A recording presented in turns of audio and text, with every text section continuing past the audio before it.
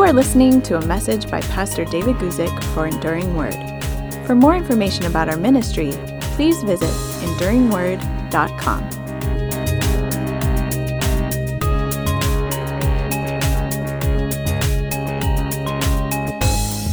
Well, hello, everybody. My name is David Guzik, and we're here together on a Thursday afternoon, or at least it's afternoon here on the west coast of the United States, where I'm bringing this to you from. If you recognize the surroundings, maybe you've joined us before. This is kind of my home office in the back garden of my home. And I get together here whenever I can on a Thursday, and we have a time of question and answers live on this YouTube channel. Just a few notes about the YouTube channel, something that I'll probably repeat again. We are getting very close, thank the Lord, to 100,000 subscribers.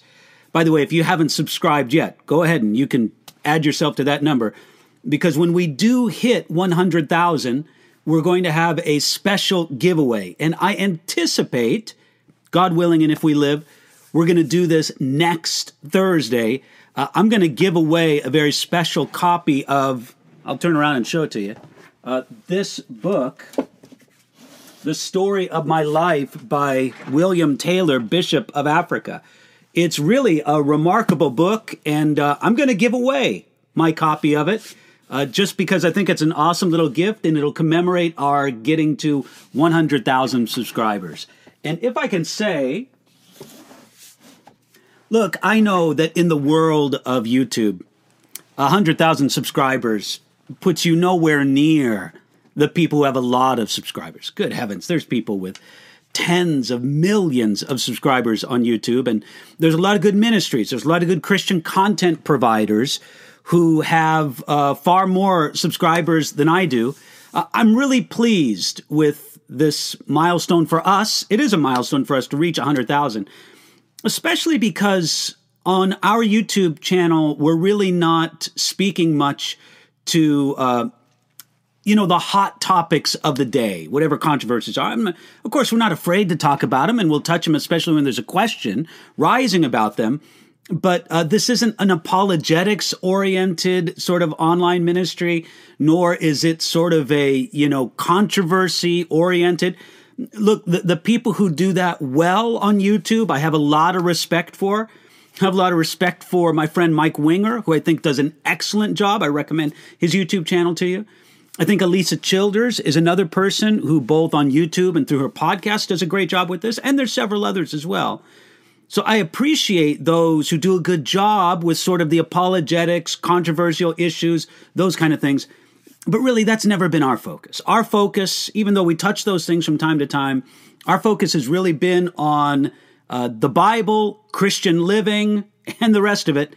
And a lot of that's based on the fact that the broadest reach I have in ministry is not through this YouTube channel, but through the online Bible commentary that people access through websites and through the app. So, hope you can join us next week when we get together for this time. And hopefully, again, God willing, and if we live, we will have crossed that 100,000 subscriber barrier. And again, if you haven't subscribed yet, well, maybe now's a good time to do that. What we normally do here on a Thursday afternoon is we begin with a question. Maybe it's come in by email, maybe social media. This particular question is one that's left over from last week. Look, we rarely are able to get to every question that comes in, and our moderator, Devin, looks over questions, and a lot of times he's looking for the questions that kind of are most clearly presented. That's one important thing. But then also would have the broadest appeal to those who might be watching our channel. So here's a question that comes from Teal last week over the live chat. And Teal asked this: I'm teaching a Bible study, and I studied that Satan has dominion over this world. But then someone in our group said that's not true. I'm confused. I researched and I got conflicting messages. All right, well, Teal, let me speak to you about this. There's a good reason why you found conflicting messages when you did a little research. Because to be honest, Teal, the message in the Bible on this subject, does Satan rule the world? It's mixed. Now, I would not say that it's a contradictory message, but it is a mixed message, and it's simply for this purpose. There is a sense in which Satan is the ruler of this world, and there's a sense in which he is not. And the Bible speaks in regard to both of those senses. So let me speak first to the first principle, and I'll deal with this one first. The idea that Satan is the ruler of this world, that Satan is the God of this age. And all I can say is that this is very plainly stated in the scriptures. Without reading the verses themselves, let me just sort of give you a summary of this.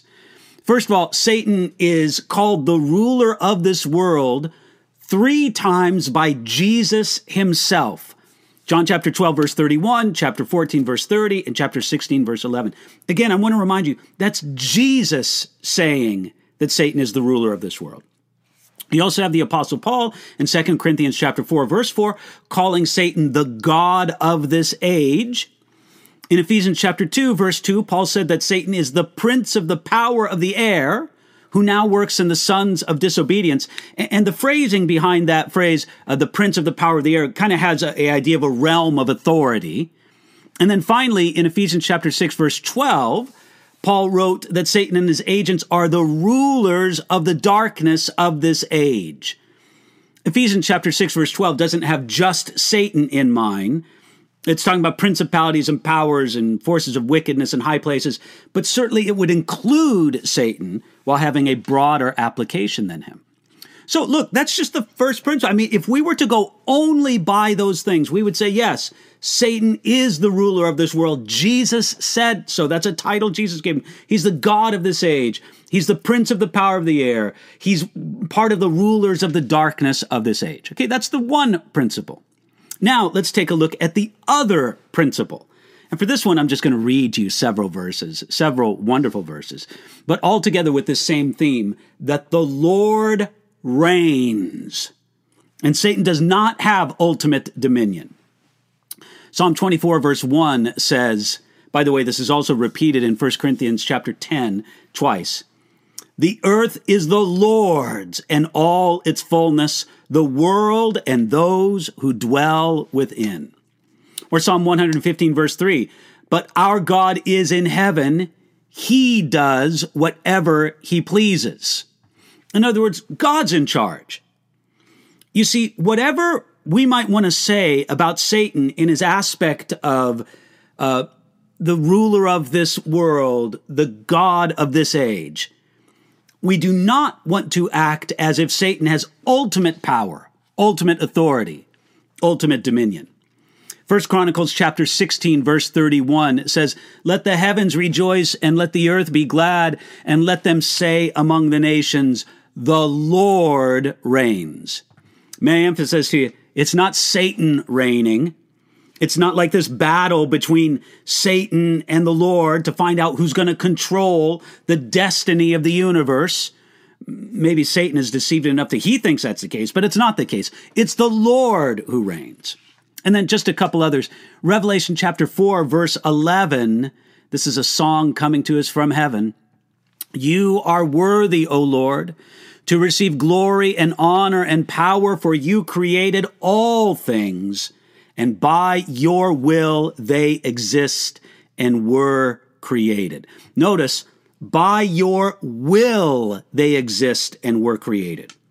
Not only did God create Satan as an exercise of God's will, but he only continues to exist. Friends, God could think a thought and Satan would be eliminated. That's just how it is. Now, let me read you one final verse here. Jude chapter 1, there is only one chapter in the book of Jude, verse 25. To God alone, our Savior, who alone is wise, be glory and majesty, dominion and power, both now and forevermore. Amen.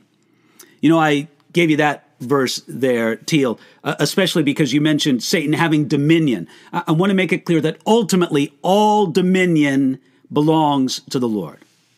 All right, well, simply said, how do we reconcile these things? How do we deal with this? I mean, because on the one hand, Satan is said to be the ruler of this age, the God of this world. That's what we read in the scriptures. On the other hand, we're told that the Lord reigns, that the Lord is ultimate in all things. So how do we reconcile these things? Well, friends, God rules and reigns over all. Whatever dominion or authority Satan has, it is because God has allowed it. And God has allowed it because he will ultimately work for the furtherance, or it will ultimately work for the furtherance of God's great plan of the ages. So whatever Satan does, he does it within the permission of God who rules over all. Satan does not have what we might call free reign to do whatever he desires. God restricts what Satan can and can't do. Now, it is true, for example, 1 Peter chapter 5, verse 8 says that Satan walks about like a roaring lion, seeking whom he may devour. That's absolutely true. And it is true that Satan has some authority as the ruler of this world, as Jesus called him that by that title 3 times, and as the God of this age, as 2 Corinthians chapter 4 says. So Satan does walk about like a roaring lion, seeking whom that describes that God doesn't. God allows Satan some latitude.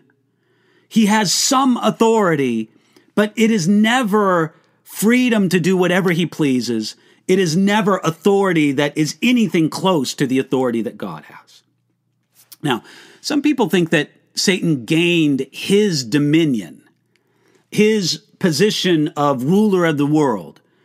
They think that Satan gained this because Adam forfeited it to him by his disobedience in the Garden of Eden. In that act, and in every sin ever since, humanity has, in some sense, recognized the authority of Satan and not the authority of the Lord. Now, this is an idea I think that can be pressed too far, but I think that there's some significance to it. So you could say that, at least in some sense, mankind was given dominion over the world. God gave that to Adam in the Garden of Eden. Adam forfeited that dominion to Satan, but Satan can't do as he pleases. I always think it's significant that in the book of Job, the first couple of chapters, Satan had to ask permission to afflict Job in certain ways. He couldn't work without God's allowance, without God's permitting. And the same was true with Peter in Luke chapter 22, where Jesus told Peter that Satan has asked for him. Ultimately, it's this way. The work of Satan will further God's eternal purpose. Now, I understand that's very difficult sometimes for us to understand that, for us to comprehend it when we see the wickedness and the pain and the difficulty that Satan and all his agents have worked upon this earth. And we understand that the Bible says, Jesus said, that Satan has come to steal, to kill, and to destroy, and that work wreaks havoc over the earth. But ultimately, God will work all things together for his purpose. And even the work of Satan, permitted by God on this earth, will further God's eternal purpose. So if I could just state it simply for you, Teal, there is a sense in which Satan has authority and rulership in this world, but never in an ultimate sense. In the end, he's always serving the purpose of God. So I hope that's helpful for you, Teal. Hope that gives you a little bit of insight. And let's go on to the questions that have come in the live chat. Let me get myself to them on my screen. And the first one comes from Adonis. Adonis asks this question: what will be the fulfillment or the antitype of Rosh Hashanah? What does Rosh Hashanah represent and foreshadow? Are the trumpets of Rosh Hashanah related to 1 Corinthians chapter 15, verse 52, that's the verse that speaks of the last trump before the catching away of God's people, as does 1 Thessalonians chapter 4. Well, Adonis, that's a very interesting question. And in my mind, the real answer to that is found in Leviticus chapter 23. What I'm going to do right now is click over to my commentary on Leviticus chapter 23. And at the bottom of that commentary page, again, it's at enduringword.com. Listen, just for the viewers or listeners who aren't aware of this, I do have a written commentary on the entire Bible. And some people find it helpful. It's kind of surprisingly the way that God has given me the broadest reach in this world as far as ministry goes. But if I can say it without sounding strange about it, millions of people use this Bible commentary every month. And so if you go to enduringword.com, or a partner website that has my Bible commentary is Blue Letter Bible, a great Bible resource, blb.org. If you go to either one of those sites and go to the material on Leviticus chapter 23, at the bottom of that, I speak of the prophetic significance of the feasts found in Leviticus 23. In Leviticus 23, they detail the 7 feasts on the calendar of Israel. And what's interesting is those feasts are grouped together. There are 4 spring feasts that are fairly close to each other. And then there are 3 fall feasts also grouped together. There's a separation of time between the last of the first 4 spring feasts and the first of the 3 fall feasts. Now, as a group, those first 4 feasts speak to events in the first coming of Jesus. You have Passover, which clearly points to Jesus as our Passover. You have the Feast of Unleavened Bread, which points to the time of Jesus' burial and his perfect, sinless sacrifice on the cross. You have the Feast of First Fruits, which points to the resurrection of Jesus. Jesus Christ is the first fruits of the resurrection. And then you have the Feast of Pentecost. That points to the birth of the church and the harvest of souls that came from it. Pentecost was a harvest festival. So those first 4 spring feasts, again, a Pentecost, unleavened bread, first fruits, and Passover, they all collectively can be connected to events in the first coming of Jesus.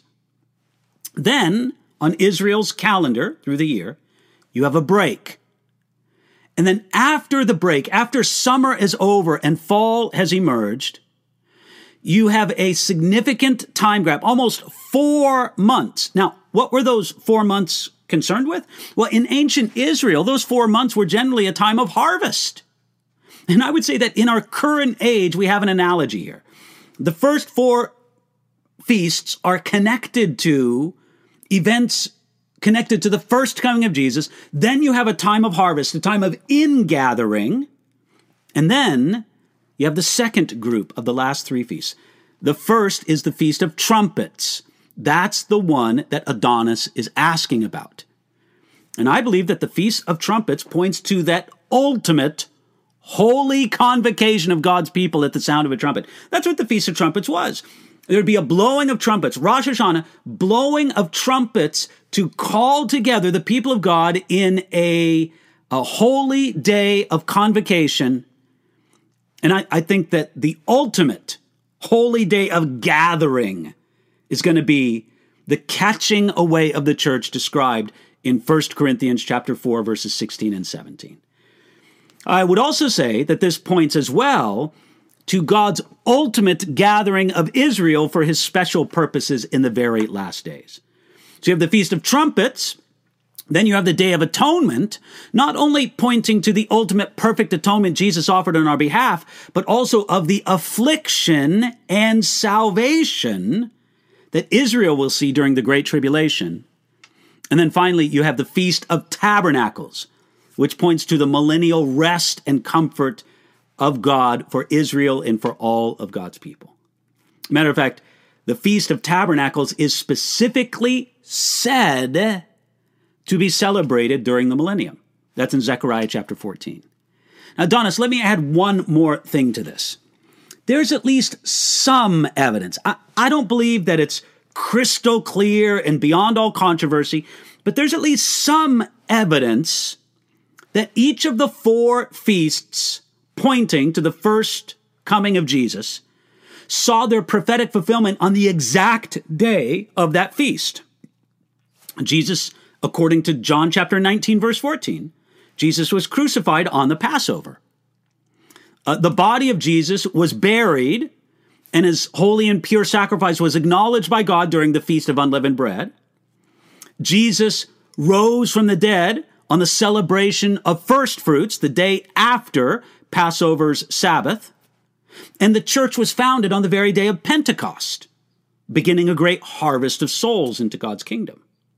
For this reason, there are some people who suggest that it would be consistent of God to gather his people to himself on the day of the Feast of Trumpets, the Jewish holiday of Rosh Hashanah. There are people who believe that the catching away of God's people that's described in 1 Thessalonians chapter 4, verses 16 and 17, the harpazo, the catching away, some people call it the rapture of the church, but we can just use the biblical phrase, the catching away of God's people.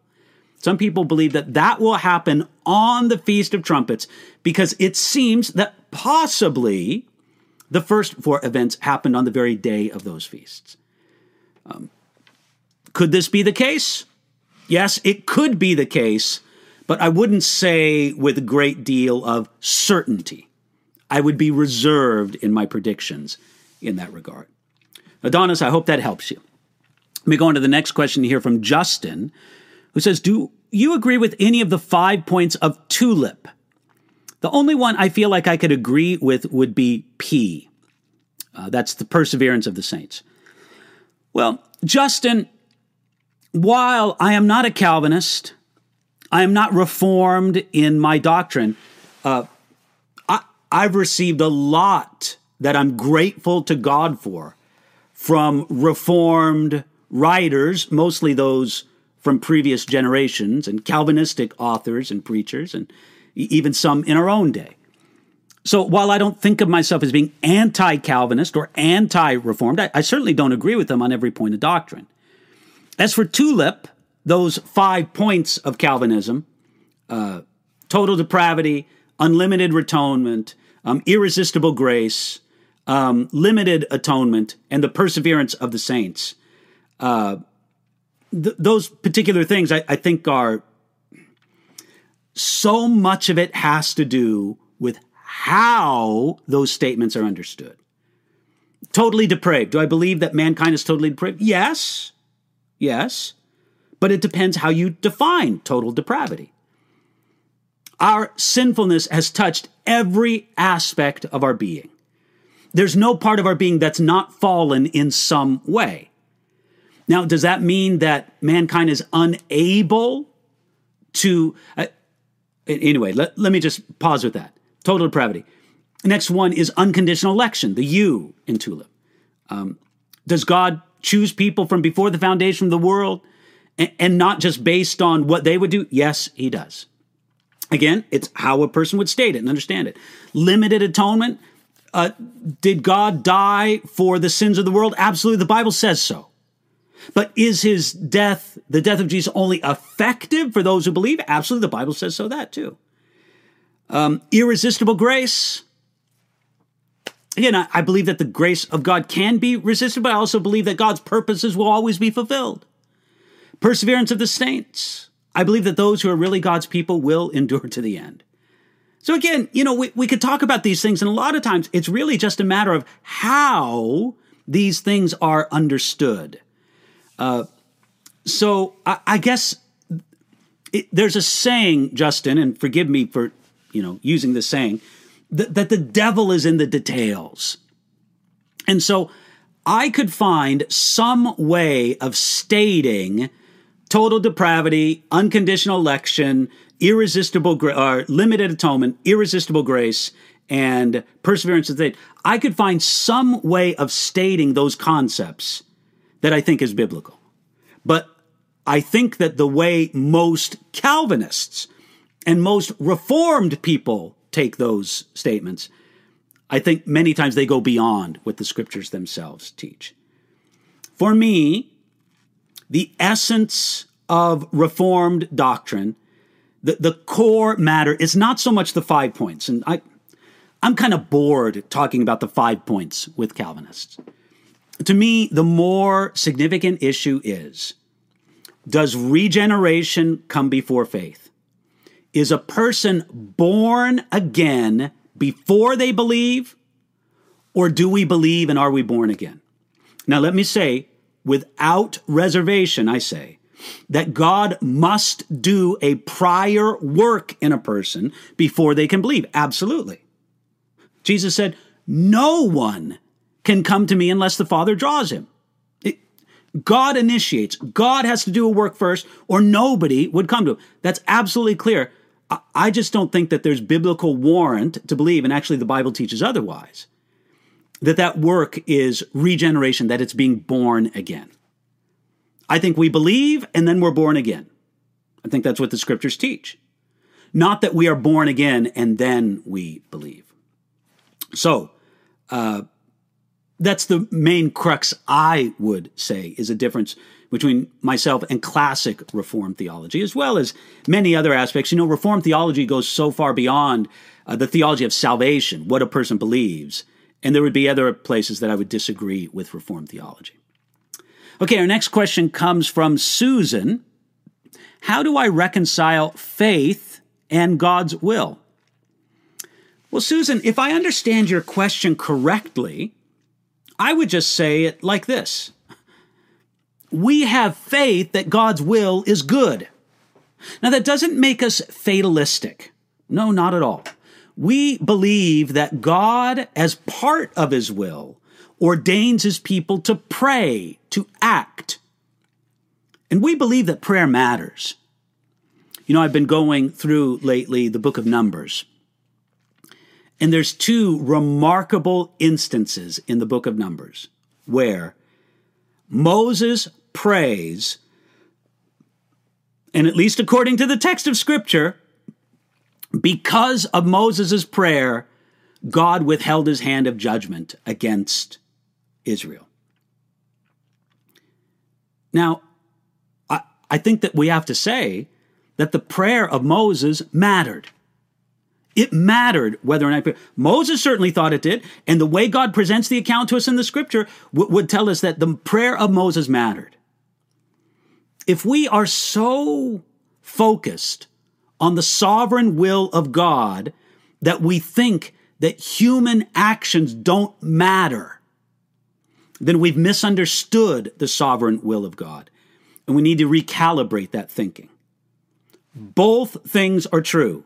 God has a sovereign plan for all the ages, which he is unfolding, coming down to the participation of individual lives. Nevertheless, what we do as men and women with real choices, and friends, I believe that. I believe that we have real choices. God has given to us real choices to make.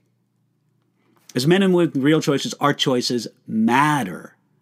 And God uses those choices in the unfolding way of his plan.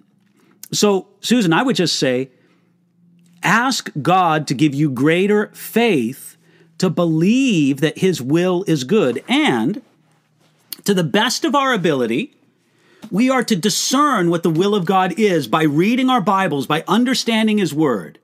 We discern what the will of God is, and we pray for God's will to be put in action. Now, I know that sounds strange and contradictory to some people. They say, if it's God's will, why do I have to pray for it?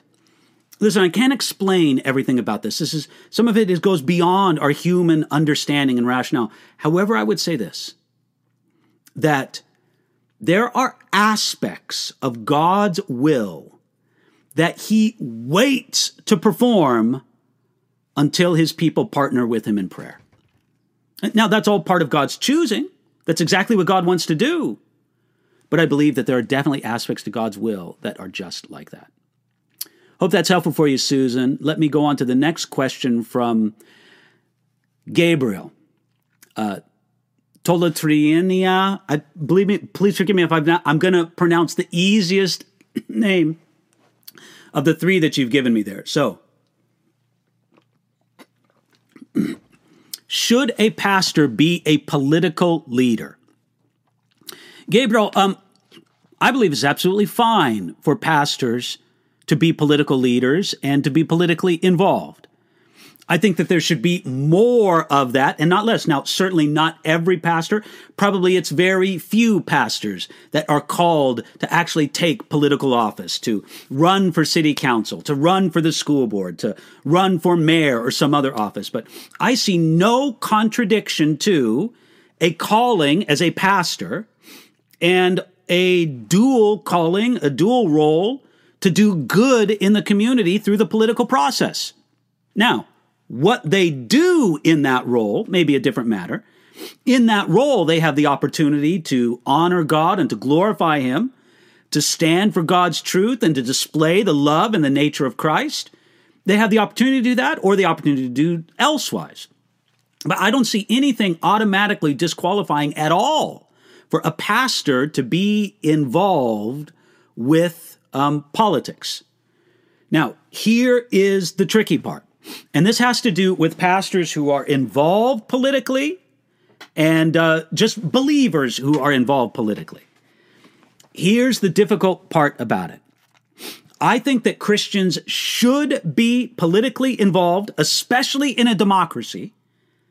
Listen, if God has placed you in a nation or a community that is a democracy, that means He's given you a vote, a participation, a stewardship. And I believe that you should use that in a way that honors and glorifies God. You should read the Word. You should vote according to the Bible and according to Christian ethics and morality. I believe that's very clear. Now, here's the tricky part. I believe Christians should be politically involved, politically engaged, without putting their hope in politics. And Gabriel, this is a very difficult thing for many believers to do. There's just something seductive, there's something powerful about the political process and political power in itself that makes it easy for Christians who start getting involved in politics to start putting their hope in politics. Friends, our hope is never ultimately in a politician or a political party or in laws that are passed, or even in good things that might happen in our community. Our hope is ultimately in Jesus Christ. And while we should be engaged and seek to do whatever good we can do in our community through the political process, those are good things, but we need to take care that we don't put our hope in politics. Our hope is in Jesus Christ. So that's really the message I would give, Gabriel, to any pastor or any believer who wants to get involved in the political process. You can do a lot of good for your community and God's kingdom through the political process, but don't put your hope in politics. And I'll just say one more thing. I think Christians always need to be cautious. They need to be careful, understanding that politicians often use Christians for their purposes. Christians need to be a little bit cynical, maybe just a tiny bit, but Christians need to be a little bit cynical about politicians and always look for discernment from God as to how they may be being used, being played, so to speak, by a politician. It just almost seems like it's in the nature of politics to do that. Next question comes from Pitasoni. Pitasoni asks, when we get to heaven, is God going to take away our free will? But if we still have our free will, is it possible for us to sin again? Pitasoni, I would say that in a way, our free will be taken away. Now, in a way, I would just put it this way, that our available choices will be constrained in heaven. There will be no opportunity to sin. Now, perhaps we could sin in heaven, and I'm just speaking purely theoretically here. Perhaps we could sin in heaven if we had opportunity. But there will be no world, there will be no fleshly nature, there will be no devil in heaven. And so I think we won't have opportunity. But I would suggest to you an analogy between humanity and between angelic beings. It seems that for angelic beings, when I say angelic beings, I mean faithful angelic beings, and I mean fallen angelic beings in their totality, that God gave angelic beings a time to choose. And seemingly, based on Revelation, chapter 12, chapter 13, chapter 11, somewhere in there, 11, 12, or 13, where it says that the dragon drew a third of the stars of heaven with him. Most people take that to imply that 1/3 of the angelic beings align themselves with Satan. Now, it seems, without the scripture speaking specifically to it, that for angelic beings, their time of choosing is over. There's no more time of choosing for them. So it would seem that they had a time of choosing, then their choices were fixed, and there's no more time of choosing. It would seem, I would say, the same will be true of human beings. God has given us now, this time on this earth, as a time of choosing. When we pass from this life to the next, the time of choosing ends, and then we go into eternal existence in either heaven or hell with our choices made and no longer with the opportunity to make choices. So that's how I would answer that question, Pitasone. I hope that's helpful for you. Jordan asks a question. What is your view on apologetics in the body of Christ? Jordan asked 2 questions, so I'll deal with the first one there. What is your view on apologetics in the body of Christ? Jordan, I thank the Lord for quality apologetics ministries in the body of Christ. Now, look, I don't spend a ton of time looking over these resources, but I see that there's some people who do it good in the body of Christ. As I mentioned before, I'll say it again because maybe you weren't on at the very beginning of the program. My friend Mike Winger, I think, does a great job with apologetics on his YouTube channel, Bible Thinker, or Mike Winger. Just search him on YouTube. He has a marvelous, marvelous ministry, and I think he does a great job with apologetics. I think Elisa Childers does a great job. I've been listening to her podcast for several years, and occasionally look on her YouTube, what she's doing there. Again, I think quality content from there. And in addition, I've listened to some Sean McDowell, and I think he does a fine job with his apologetics work. Now, there are good apologetics ministries out there, but there's also bad ones. There are apologetics ministries that, to my perspective, from my understanding, my discernment, whatever you want to call it, they're in it for the clicks. They're in it just to gain notoriety or controversy. They're exaggerating. They're not representing those with whom they disagree fairly.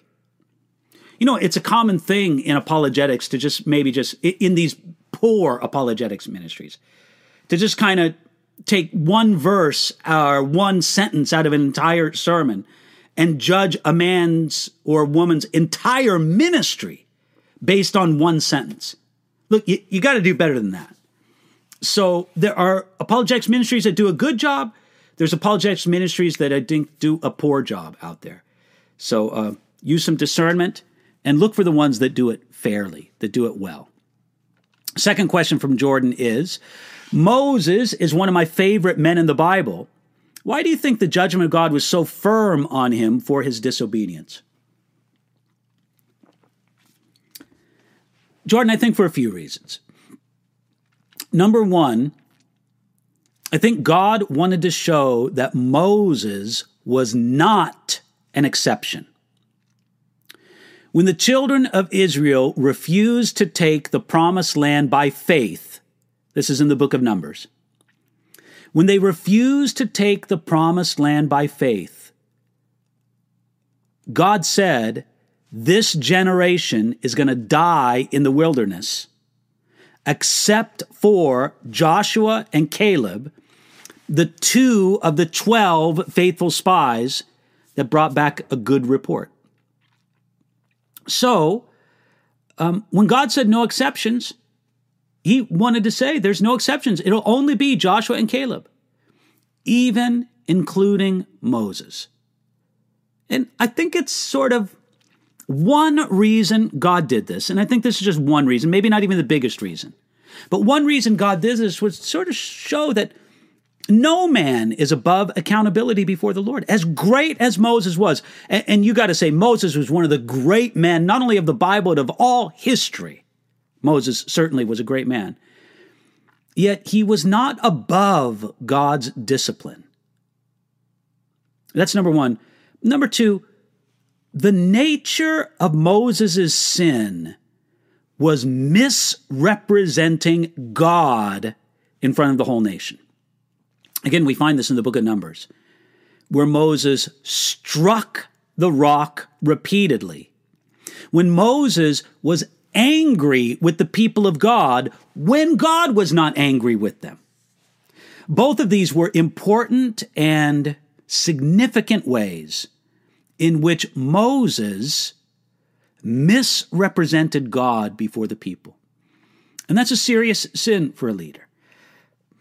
But then plus, it was just in the eternal plan of God that Moses, representing the law, Moses is the great lawgiver, the law was not going to lead the people of God into the land of promise. No, God had Joshua.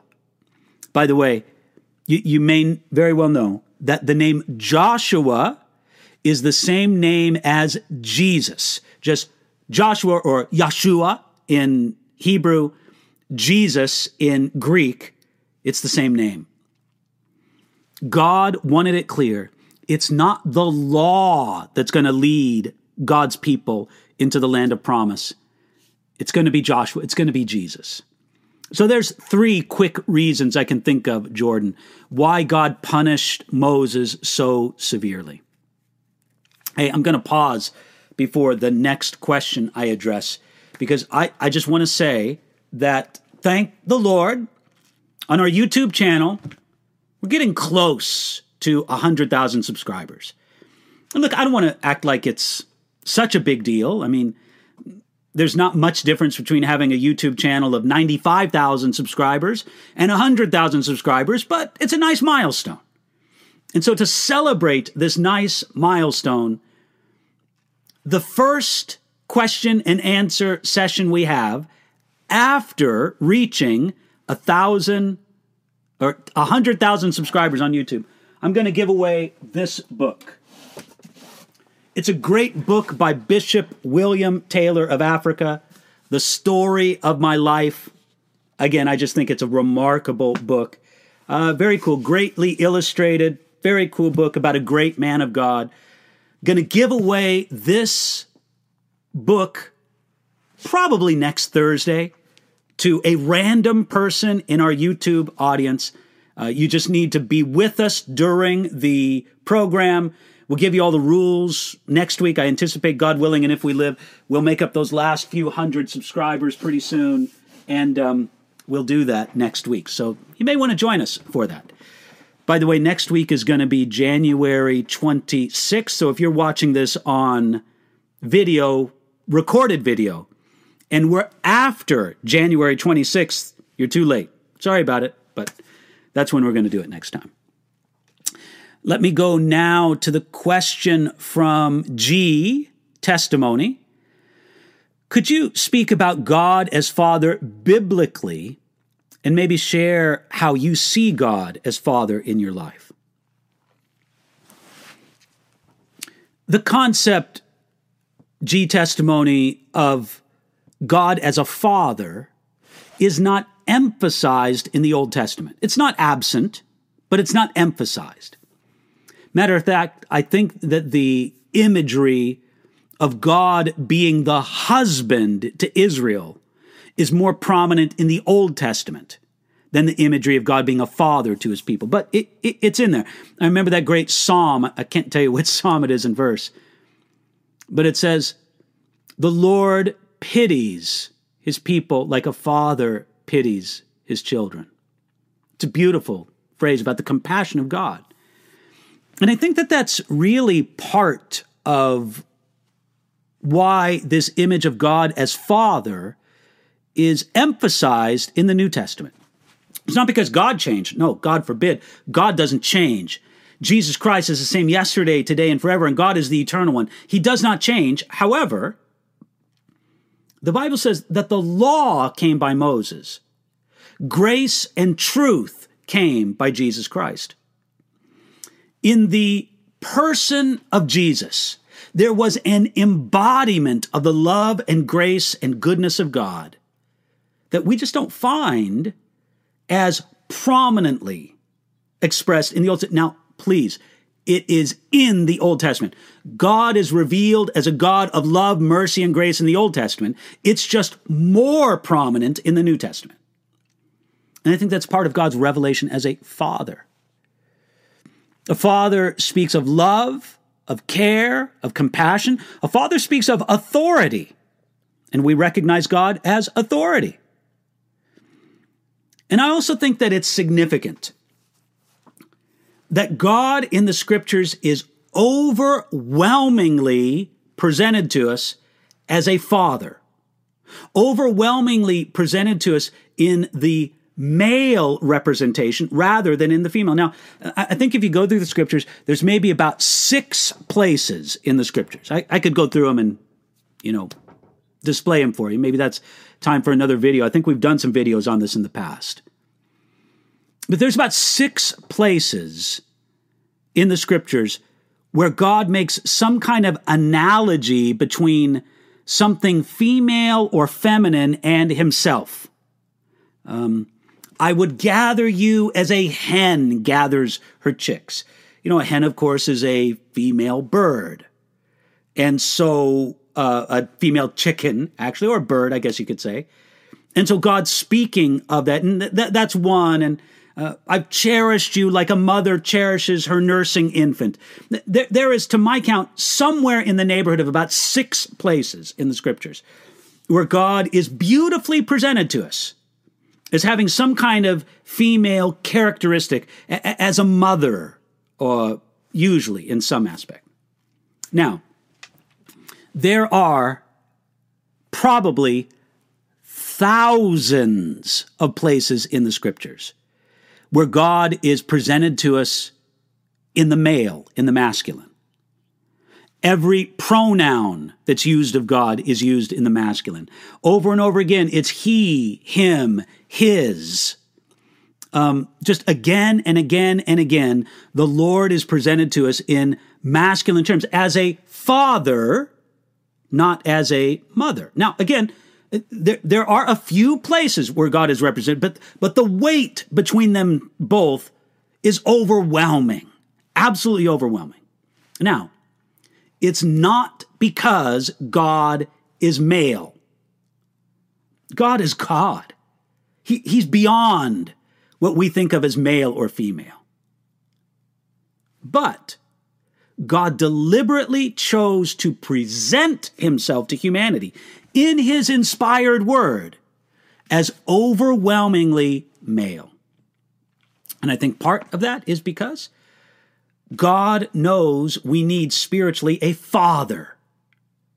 We need to respect the authority, and if I could say, the patriarchal position of God our Father. God is a king, not a queen. God is a god, not a goddess. Or God is God, not a goddess. And again, there are a few places, maybe about 6 in all of scriptures, that present God in a more feminine form or some kind of feminine analogy or representation. But overwhelmingly, the representation is male. So I think that's part of it. And listen, I was blessed, G testimony, to have a good father. My father passed away this last year, and he was the first of either my or my wife's parents to pass on. And I miss my dad. My dad was a blessing in my life. That there was something amazingly gratifying about knowing that you pleased your Father.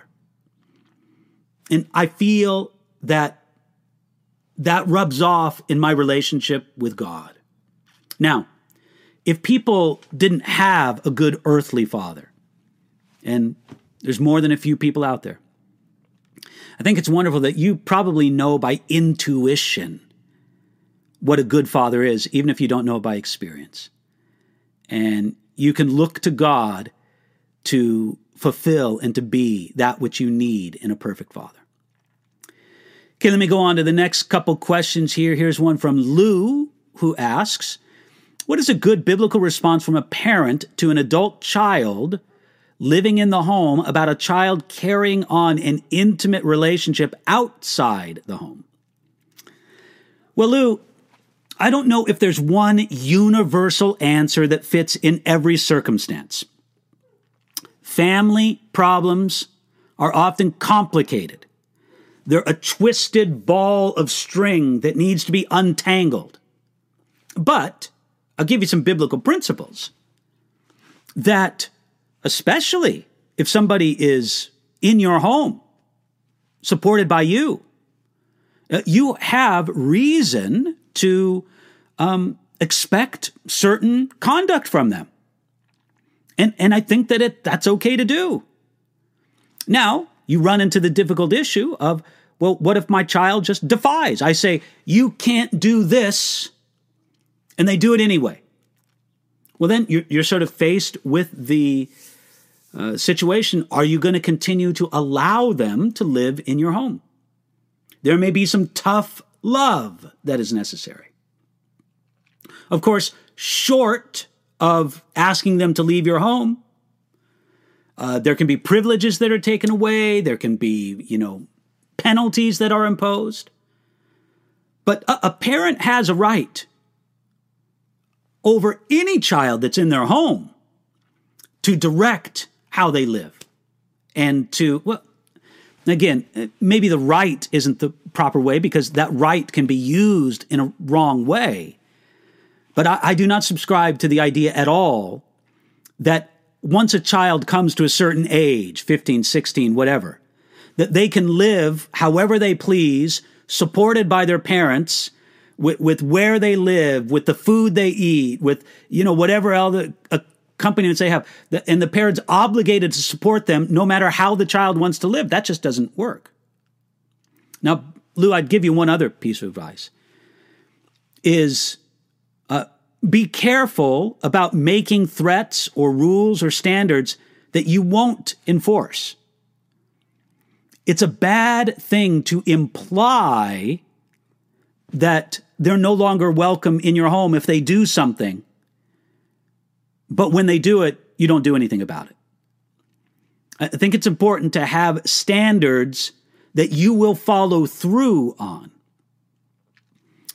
And so these are difficult situations. Very sorry for this difficulty for you, Lou, but I'll just give you the general principle that